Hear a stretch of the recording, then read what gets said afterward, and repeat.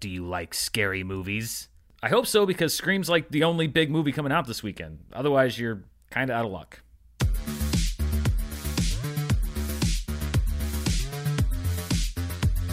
This review is brought to you by Athletic Greens. Visit athleticgreens.com/Dan to get a free 1-year supply of vitamin D and 5 free travel packs with your first purchase. Again, that's athleticgreens.com/Dan, and stay tuned at the end of the review for more info.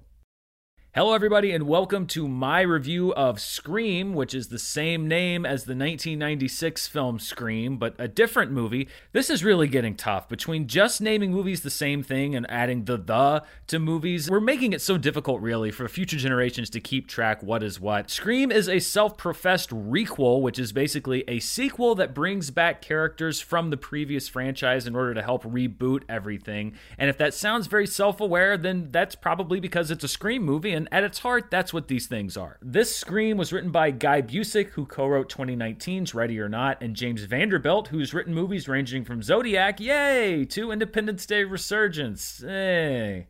It also comes from the directing duo of Tyler Gillette and Matt Bettinelli-Olpin, who also directed Ready or Not, which is a movie that I really liked a few years ago. So going into this film, I was optimistic, I was enthusiastic, but I was also very cautious. And part of it is that I am of a generation that grew up more or less on these films. I saw the first one when I was 13 years old. A couple years later, when Scream 2 came out, I cashed in one of my very valuable limited number of rated R movies to go see it in a theater. I saw Scream 3 when it came out and was very confused about why Jay and Silent Bob were in it. By the time Scream 4 rolled around, I was living in Los Angeles. I didn't even go see it because I was sort of over the franchise. I watched it eventually on DVD or Blu-ray or whatever, and I enjoyed it, but I really think that the sequels have sort of taken a step down with each successive installment. So Scream 2 wasn't quite as good as the first one, and on down the line. Luckily, this one falls a little bit more on the positive side of things, because while I don't think that this approaches the heights of the original Scream, I think it is the sharpest film in the franchise since that original movie came out back in 1996, and it honors the legacy not just by acknowledging the people that are in it, but acknowledging why this franchise was so special to begin with. The new lead in this franchise is Melissa Barrera, who is a breakout in last year's In the Heights. She plays Sam Carpenter, who returns to Woodsboro just as a new series of Ghostface murders break out that may or may not tie into a dark secret from her past. There's also a new generation of self-aware teens, including 13 Reasons Why's Dylan Minnette, Once Upon a Time in Hollywood's Mikey Madison, Booksmart's Mason Gooding, and more. Also returning are original cast members David Arquette as Dewey, the now retired sheriff of Woodsboro, Courtney Cox as Gail Weathers, still chasing murder stories, and Neve Campbell as Sidney Prescott, the original main character of both this film series and the film series within this film series, which is called Stab. At its core, Scream has always been very meta. That's what was so refreshing about the first movie to begin with. It got further and further away from those roots as time went on. It stopped being a commentary on the horror genre, and the movies became more and more just another film that fell into those same traps. This movie goes back to its roots as we deal with the legacy of the Scream franchise, the legacy of the Stab franchise inside the Scream franchise, and then the legacy of both of those franchises. And this is the kind of navel-gazing that could get really tedious or seem very, very self-indulgent or very congratulatory. It doesn't go that way because this is a film series that has always been willing to have a little bit of fun at its own expense. And here we have, in the 25 plus years since the first Scream movie has come out, not only been able to amass a number of movies in the Scream franchise to comment on, but we've had this explosion of remakes, reboots, sequels, prequels, requels, whatever you want to call it. It's all fodder for this movie to delve into, so that it's not just a movie, it's a commentary about movies. And I really do think it's the first time that this franchise has been able to do this in a successful way since 1996's original film. We sort of moved past even the reboot phase,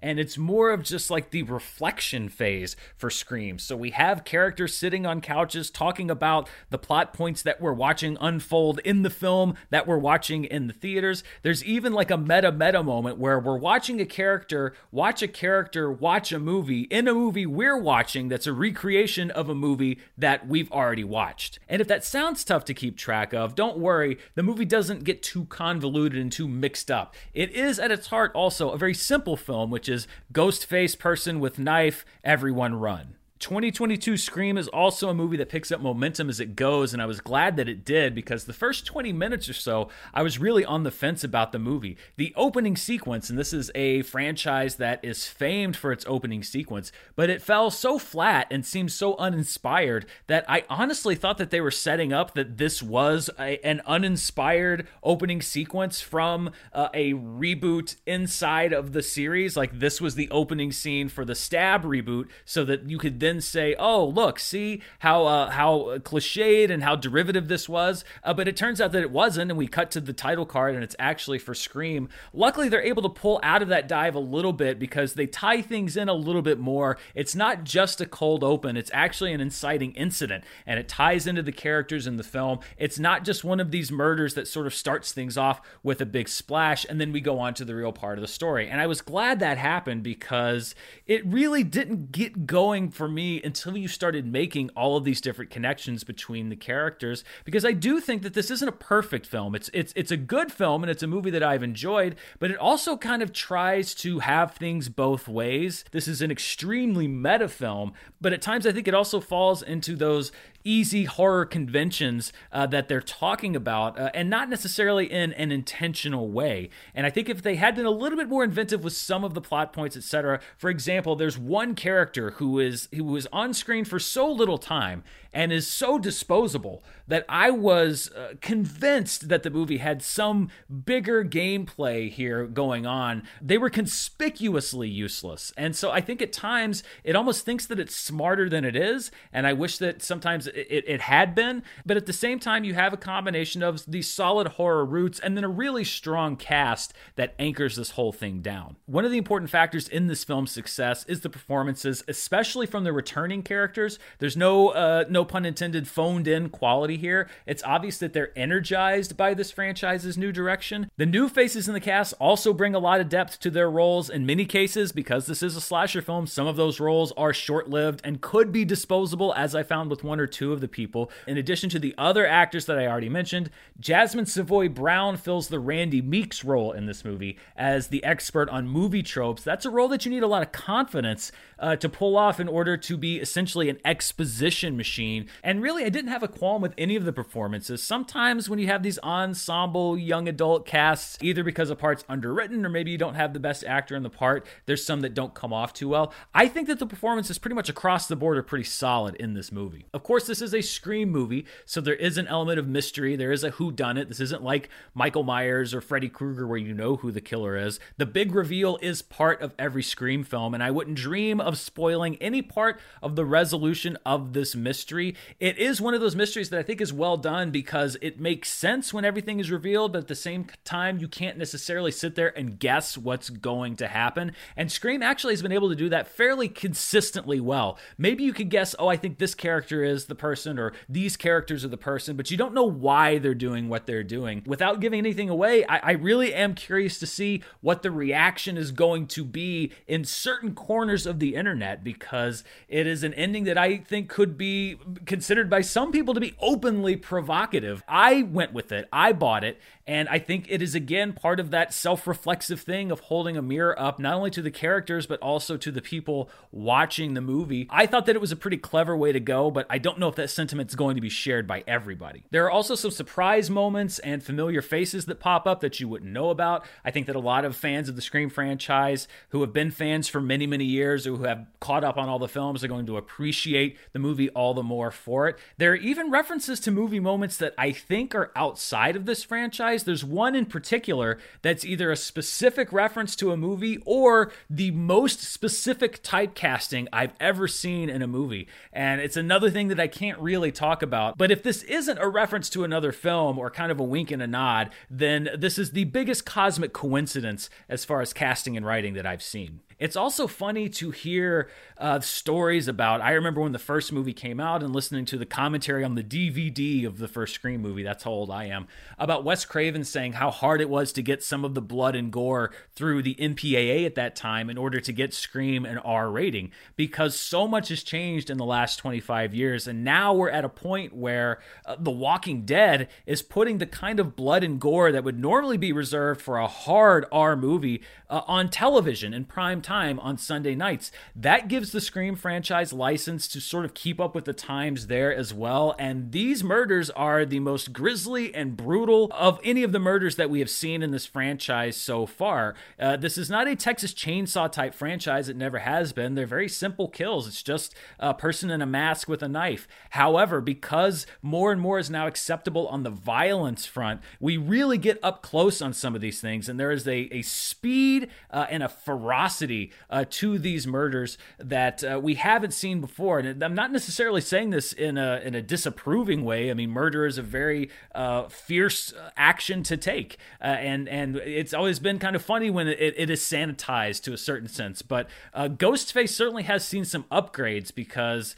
there's a lot of popping out of places and then just murdering with brutal efficiency that we haven't seen before. Because so much of this movie does deal with the legacy and the characters from the returning film, even though you are bringing in a lot of people, I wouldn't say that this is necessarily a place for you to jump in to the franchise from the beginning. I think you'll probably like it just for what it is, but the real appreciation comes with knowing where they're coming from. There are many nods, as I mentioned, not only to Scream, but to Stab, the franchise within the franchise, that you'll appreciate if you've seen the different film sequels. This was something that was made and is unafraid to be aimed at fans of the franchise in general. It's kind of brilliant in the way that the franchise is set up because you have this Stab franchise inside the Scream franchise, and so you can make those referential franchise things and talk about, oh, remember when the original came out 25 years ago? And it doesn't come off as belabored. It doesn't come off as too winky. It treads that line a couple of times,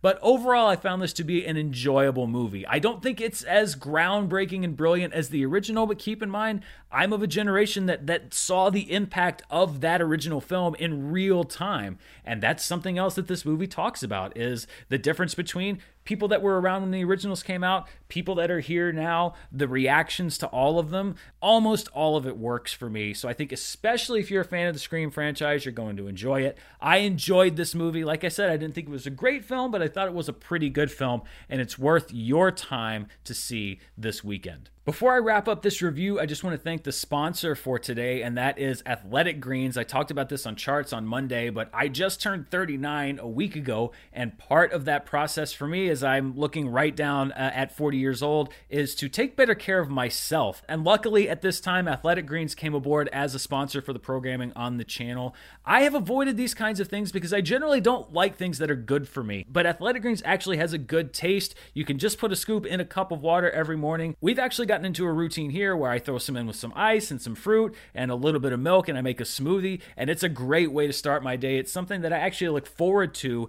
instead of dreading. Right now, it's time to reclaim your health and arm your immune system with convenient daily nutrition, especially heading into the flu and cold season. It's just one scoop in a cup of water every day. No need for a million different pills and supplements. To make it easy, Athletic Greens is going to give you a free 1-year supply of immune-supporting vitamin D and 5 free travel packs with your first purchase.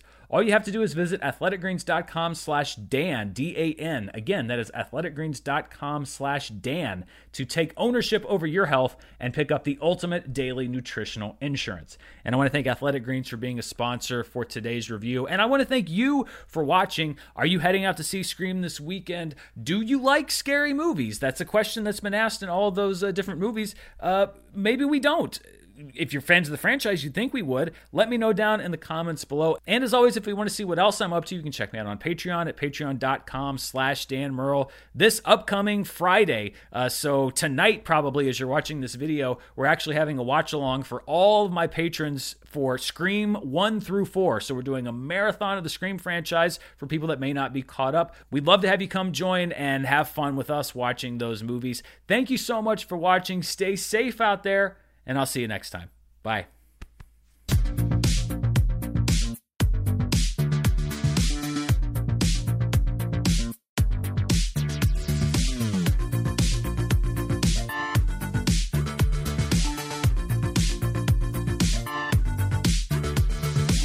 Shopify helps you sell at every stage of your business. Like that, let's put it online and see what happens stage. And the site is live. That we opened a store and need a fast checkout stage. Thanks. You're all set. That count it up and ship it around the globe stage. This one's going to Thailand. and that, wait, did we just hit 1 million orders stage. Whatever your stage, businesses that grow with Shopify. Sign up for your $1 a month trial at shopify.com/listen.